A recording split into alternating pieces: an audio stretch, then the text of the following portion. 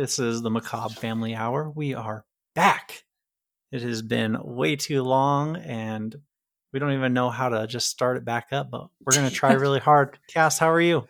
I'm good. I don't even know what to say. I feel like we've been going for a long time. Yeah, I guess we could say sorry. Yeah, sorry. We suck. We're sorry. Yeah. But we're here now. Yeah, and it's the most wonderful time of the year, and that is fall. Yep. October, too. Spooky season. Everyone's favorite season. Yeah.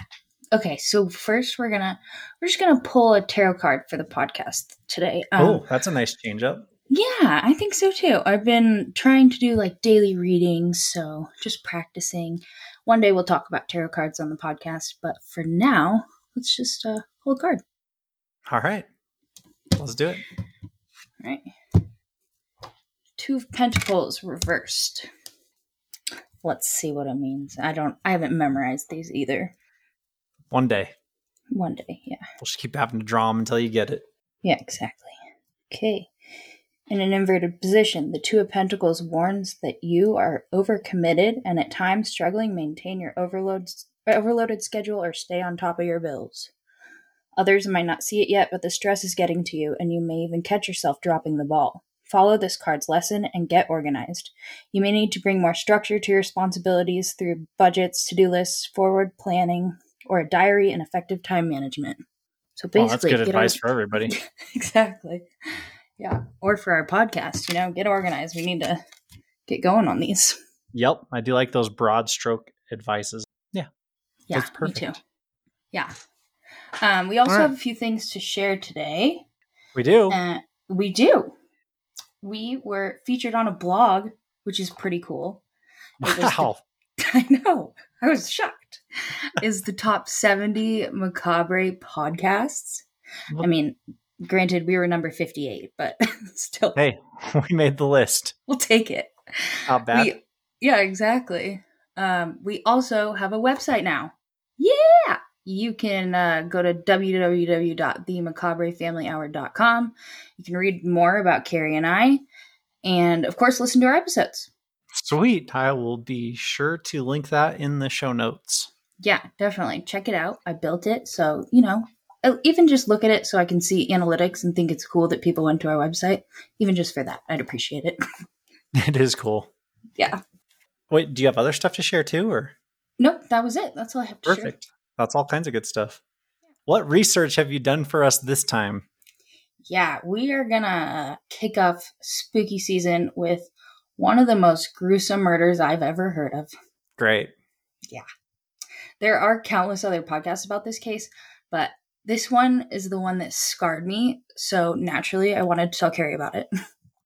Yeah, I love hearing about that stuff. So let's do it. Yeah. Have you heard about the case of Kellyanne Bates? Nope. I know Kathy Bates, though, from American Horror Story. Yeah, I don't know her. I haven't watched American Horror Story still. I know. But I just wanted to give our listeners a warning. This gets really rough at the end. So if you're sensitive, maybe skip this one or brave it out with us because we're going to get into it. Well, let's dig in. Yeah. Okay. So Kellyanne Bates was born on April 18th, 1978 in Hattersley, Great Manchester, England. Yeah, it's right next to your birthday. Yeah, exactly. She was the middle of 3 siblings. She had 2 brothers. Oh. And she was the middle, so stuck in between the 2. Stuck in between. She was also really super close with her parents, Margaret and Tommy. And the people who knew Kelly said that she was an old soul and had a bubbly personality. She was known for her independence and maturity, and most of her friends were older than her. And she also dreamed of becoming a teacher. So when Kelly was 14 years old, she was babysitting and met a man who was friends with the people she was babysitting for. So I guess he was there hanging out. Like met a man, like interested, like? Oh. Yeah, like, I'm digging you, man. He offered to walk her home because he wanted to keep her safe. Nice. Good move. Yeah. Sounds like a charming dude, but you just wait. Kelly accepted, and she thought he was charming and really liked the attention from someone who was older than her. The man she met was James Patterson Smith, and when they began dating, Kellyanne was 14 and James was 48. Oh, that's not a nice man. No, he's not going to be a nice man. A lot older than her. That was a huge age gap, even for back then. Yeah, that's rough. What year was this about where they met? So, she was born in 78, so 91? 90. Oh, geez. That's not that long ago. Yeah. You were born in 93. Yeah, exactly. So, around the time I was born, they met. Initially, Kelly hid the relationship from her parents. That Smart. makes sense because he's very old. And it was a grooming tactic by James. He encouraged her not to tell her parents. Whoa. Red flag. They dated for 2 years before she told her parents. And she finally told them that she was dating an older man and wasn't specific about how much older, and then lied about his name. Told them that she was dating a man named Dave. Her parents assumed that he was in college or something because she had older groups of friends, so it wouldn't have been abnormal for her to be dating somebody that was in college. I think is abnormal. 14. Whew. Well, I guess, she was 16 at this time. I mean, still, even in the 90s, that was kind of a no-no. Yeah. Yeah, and her mom even asked around to friends to see if anybody knew and this guy named Dave, but of course, nobody knew him because he didn't exist. That wasn't his name. Nope. Kellyanne started to sneak out at night and wouldn't return home for days on end. Her parents would call around and drive to friends' house trying to find her, and they even called the police one time, but they said because Kellyanne was 16, they couldn't do much about it. Huh. Yeah. Different times. Which is interesting. Yeah. Yeah. This is also in England, and I'm not sure what the laws of, when you're considered an adult is. Oh, yeah, that's true. I have no idea either. Yeah. I know it's a no-no here. Yeah, definitely. Dave would talk on the phone with her mother often. When he wouldn't hear from Kelly, he would call their house with concerns about her behavior and her whereabouts. Stalkery. Yeah. Creepy. Very controlling. Yeah. But at first her mom thought this was a good thing, that she had somebody else that was also looking out for Kellyanne. I mean, he was looking out for her. Yeah, in the worst way. It wasn't until her parents met this boyfriend of Kellyanne's that they found out he was 32 years older than her, and his real name was James Patterson Smith. And they knew who he was then? Once they met. Oh, okay. They didn't know him prior. No, yeah. Oh, well, I guess they talked on the phone. Well, yeah, but I mean, they didn't, all of a sudden say, hey, we know you from so-and-so. Oh, yeah. No, they didn't know him in real life. Or in person. They gotta be close to the same age. Yeah, exactly. Actually, he's probably a lot older than them. I think he was 2 years older than her dad or something. Weird. Yeah. Margaret said about their meeting, quote, Margaret, her mom, as I walked in, he swaggered down the stairs and it made the hairs stand up on the back of my neck. He was much older than I expected and looked a bit like John Denver, but he was smarmy. He said, nice to meet you at last, and all I could think was how I wanted to get rid of him. That's the mom saying that? Yeah. I mean, that's any responsible mother would say something like that, I'm sure. Daughter brings someone, what'd they say, smarmy? Smarmy. Smarmy, yeah, I don't even know what that means. I looked up that doesn't word. Sound great. It is perceived as insincere or excessive. Oh. Yeah. Okay. I can picture it. Yeah. But at first, they didn't try and stop her from dating him. They accepted their relationship because, as I said before, Kelly was an old soul and spent a lot of time with older people, and they had always trusted her. So, a little bit about James and his background. James/Dave? James/Dave, yeah. He was unemployed and divorced. He was described by others as house-proud and well-groomed. What the hell is house-proud? Where are all these words? I know. This because I found these in articles from Britain and things like that. That's why. Oh, they're British. I forgot. Yeah. Yeah, I don't did have to understand. look up tons It's of English, words. but it's also different. Yeah. Basically meaning he takes really good care of his house. Is house proud? Huh. And I don't know I why guess I'm somebody would not very house describe. proud then. Yeah. Not me, people. Yeah. I also don't know why people would describe people. Like, what is that term? Like, what does that tell you about a person? I don't know. It's weird. They're serial killers. Yeah, I guess so. He also didn't drink any alcohol or smoke. He was married for 10 years, and it ended in 1980 due to domestic violence. Yeah. Another red flag. His marriage. Yeah, exactly. After his marriage ended, James began dating 20-year-old Kelly Watson between 1980 and 1982.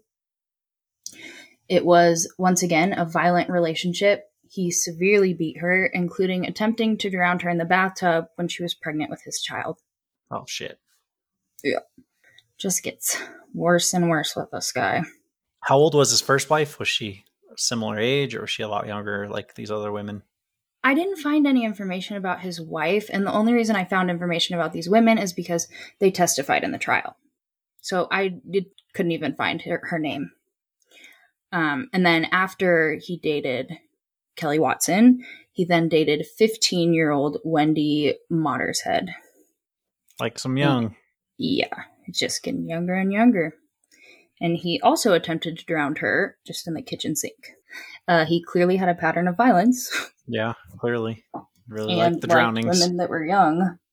Yeah. Kellyanne's father even described James as, quote, a time bomb waiting to go off. Nice. He is just a peach. So back to Kellyanne and James's relationship. Like the others, it was very volatile and violent. James was extremely possessive and triggered a change in Kelly. She wouldn't shower or brush her hair and spent a lot of time laying around on the couch, which was very unlike her. Then she started showing up at home with bruises and bite marks on her body. She was spending more and more time away from home and often stayed the night at James's. And then when Kelly didn't stay at his house, he called her house over and over and over again to check and see what she was doing. Toxic. Kelly was flattered by this and thought that was him just showing his affection. Totes cute. Yeah, love that. Just a loving boyfriend. Yes. There was a point where they did break up, but to her parents' disappointment and fear, they got back together not long after. In one instance, Kelly came home with one side of her face completely bruised and told her parents that she was jumped by some girls. Kellyanne's parents knew that she was lying and begged her to end the relationship, but she refused. It was too late, and she was completely under his control. On November 30th, 1995, Kellyanne left the family home to move in with James in Furnival Road, Gorton, at the age of 17. Oh my gosh. Just up and packed up all her stuff and moved in with her groomer / boyfriend / abuser. Yeah. She became increasingly sheltered in his home and even quit her job in December of that year, so shortly after she moved in. She continued to talk to her parents on the phone for a while, but it wasn't long until the phone calls became less and less frequent. The family would receive birthday cards and Christmas cards saying that they were from Kellyanne, but they were written and signed by James. Which is weird. Yeah, isn't that weird? Very unnecessary, too. Yeah. He just wanted to be that controlling. He couldn't even let her have that. Right? Couldn't even let her write a goddamn card to her family. Had to proofread it and make sure she wasn't writing for help, probably. Probably, because she never left that house. When Margaret and Tommy Bates would ask Kellyanne about visiting, she claimed she was always busy with work, but she didn't have a job. And it's clear that he methodically did this to her, like taking her from any of her family, any of her friends, so that it was impossible for her to leave him. Which is another grooming technique. Yeah, exactly. What these groomers do to people. Yep, separate them from everybody and everything else and make it seem like the only world is the world that they provide. Yeah, he's a creep. The last time Kellyanne talked to her parents was on the phone on March 10th, 1996. After they stopped hearing from her, Kellyanne's parents said that they were too afraid to go to James's house and check on her because they were afraid that that would drive her further away from them. So they never went to his house to see what was going on. And then on And they April couldn't just 6th, text her back then either. yeah, exactly. Like they had no contact with her other than his house phone. I'm sure he wasn't just letting her have free reign over that. Yeah, I doubt she had even a pager where they could be like, hey, call this number. Yeah. Let us know you're okay. Yeah. Beep us. Exactly. So then on April 16th. Hey, that's your birthday. Yeah. 1996. James walked to a local police station and said that his girlfriend accidentally drowned in the bathtub. Damn. He said, yeah. He has a real, he definitely has a method to how he likes to do things, doesn't he? Right? Just repeatedly drowning these women. But this time, he was successful. He said she swallowed some water and he was unsuccessful in resuscitating her. Oh, I've almost, had some close calls from going down the wrong pipe when I've drank before, and it's been rough at times. So yeah. I don't know. He told police, I've killed her. I know I have. I know I'm going away. I know there is no point. I'm going to get found out anyway. So he just up and confessed shortly after saying she choked on water and died that way. Pretty much. He just said, "Well, that my story's stupid. I quit." Yeah, and I'm not exactly sure at what point he said that, because that was a quote that police recited from trial. But from what I read, it was shortly after he went to the police station. So like they're just sitting there interrogating him, and he's like, you know what? I can't do this. I give up. You got me. Yeah. I did it. I drowned her. I choked her on water. Yeah. And then, so police went to the house of James and Kellyanne, and they found something much more sadistic than an accidental drowning. Authorities found Kellyanne's body naked in one of the bedrooms. Kellyanne's blood was smeared on the floor and walls of every room in the house. Well, yeah, it sounds like he didn't even try to cover it up then. Yeah. I don't know about you, but I've never heard about a drowning with a whole bunch of blood and... Yeah, 0 sense. And did he not think everywhere. that they were going to find out what happened immediately when they got there? Yeah. I mean, I guess that's why he said, I'm going to get found out anyway. Yeah, because he didn't clean up the crime scene. He's like, damn it, I knew I forgot to do something before I left for the police station. For real. Police immediately charged him with murder, obviously. And despite the gruesome scene, James maintained his innocence, said that her death was an accident and she drowned. How do you excuse that? He didn't even try. Yeah. Kellyanne's final cause of death was drowning after she had been beaten repeatedly on the head with a shower head. Oh, what? But this wasn't like all. It detached, like the one I washed my dogs with. Shower head, yeah. But this wasn't all. Kelly had over 150 injuries all over her body. Holy crap! And this had not been just one act of violence.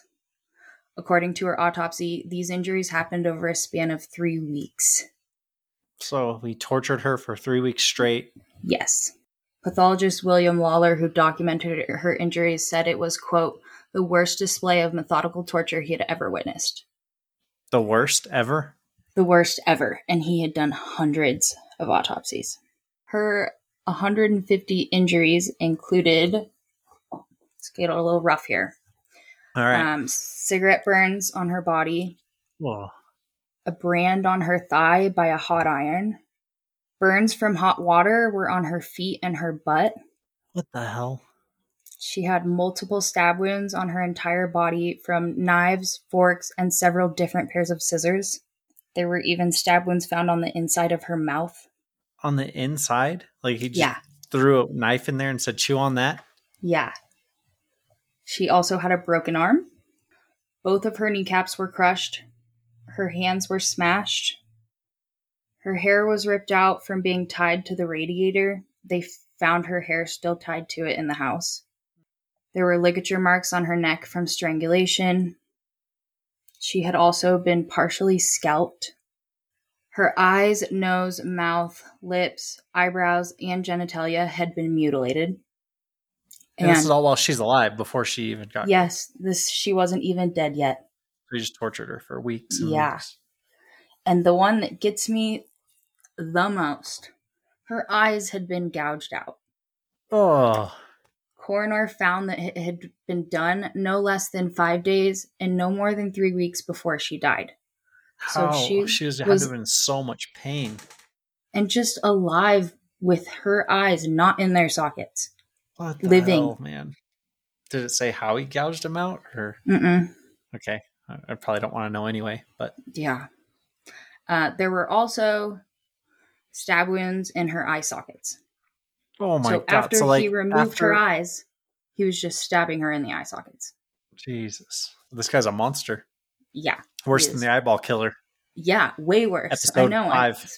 This is gruesome and horrible. She had also lost 44 pounds from starvation and hadn't had water in several days.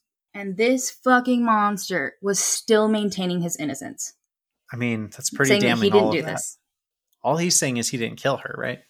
Or is he saying, I didn't do this for the last 5 weeks, whatever?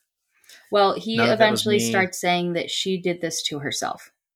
He goes back and forth between she did this to herself and she made me do it.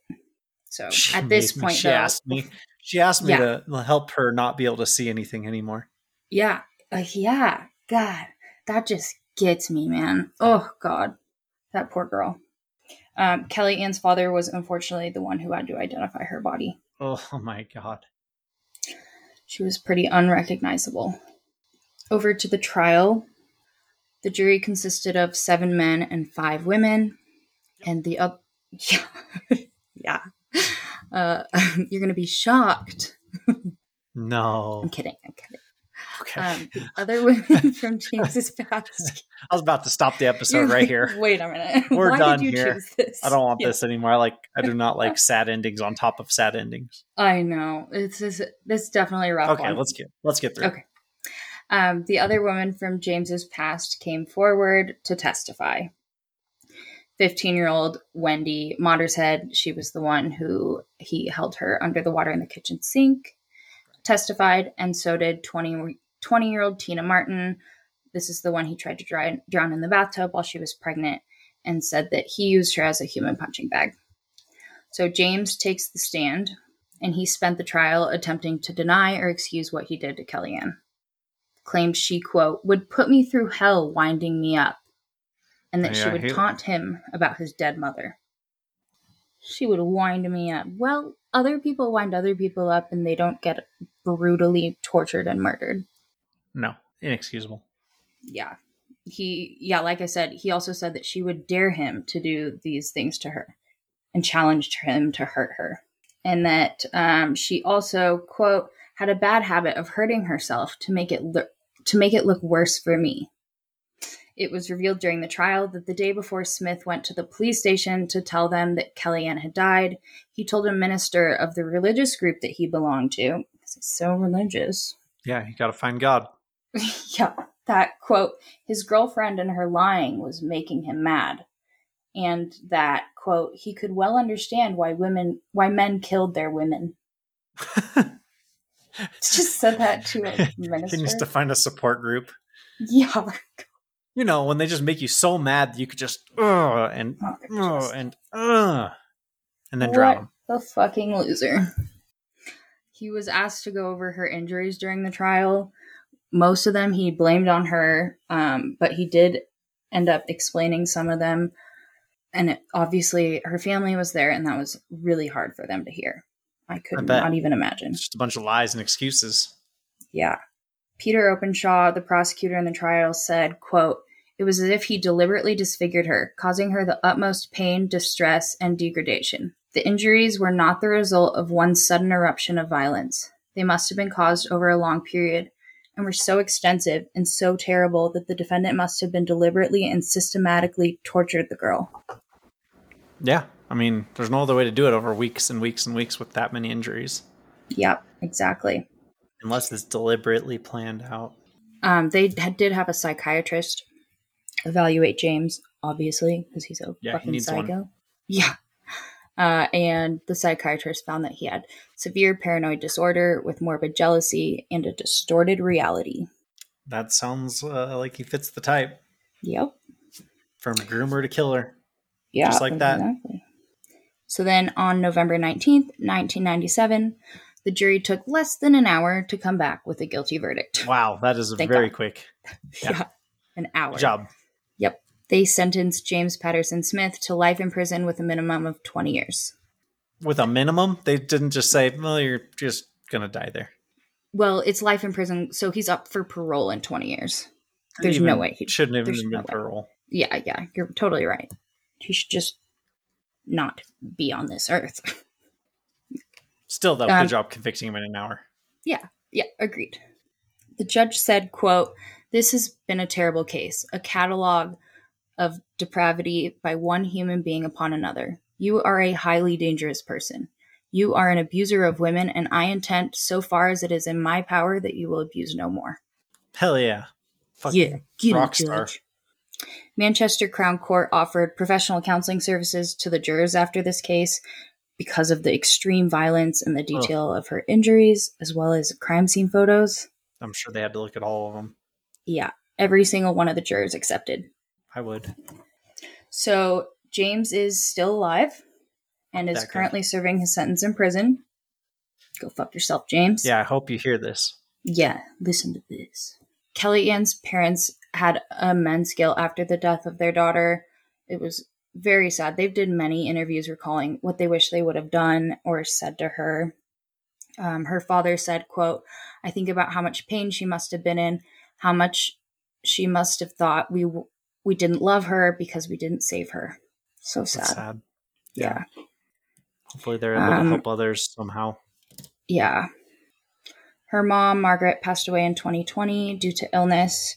She was always saying how she wanted to get back with Kelly. Oh, that's heartbreaking. Yeah. And the father? I think he's still alive.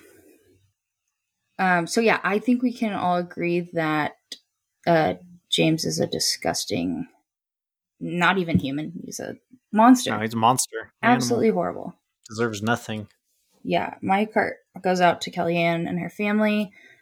She didn't deserve this. No one deserves this. And it's heartbreaking that her life had to end in such a tragic way. So that's all I have for you guys today. I know that was rough. Kicked it off with a really hard one. Really dark one. Yeah, super dark. But thank you guys for coming back and listening, even though it has been a while. Yeah, we'll have another one every week going forward, hopefully, for a while. Yeah, we're already ready for next week. All right, we're doing it next week too. Yeah. Wow, Cass, we really appreciate you doing the research for this dark and definitely macabre tale from England. It's a shame that it happened at all, but I'm glad you were able to bring attention to Kellyanne Bates' tragic demise, a story that especially here in the U.S., many of us probably haven't heard of until today. There were definitely warning signs that fortunately as a society we're much more attuned to hearing about and aware of, which is good, I guess. Yeah. But next week, our story includes a mysterious disappearance that we are very excited to bring you guys. Cass, where can our listeners find us? Yeah, a little less dark next week too. You can follow us on Instagram at the Macabre Family Hour and listen to all of our episodes on Spotify, Apple Podcasts, and now our new website, www.themacabrefamilyhour.com. Nice. Yeah. Also, if you have any stories you'd like to hear or comments about cases we've covered, email us at themacabrefamilyhour@gmail.com. As always, good night from our macabre family to yours. Good night.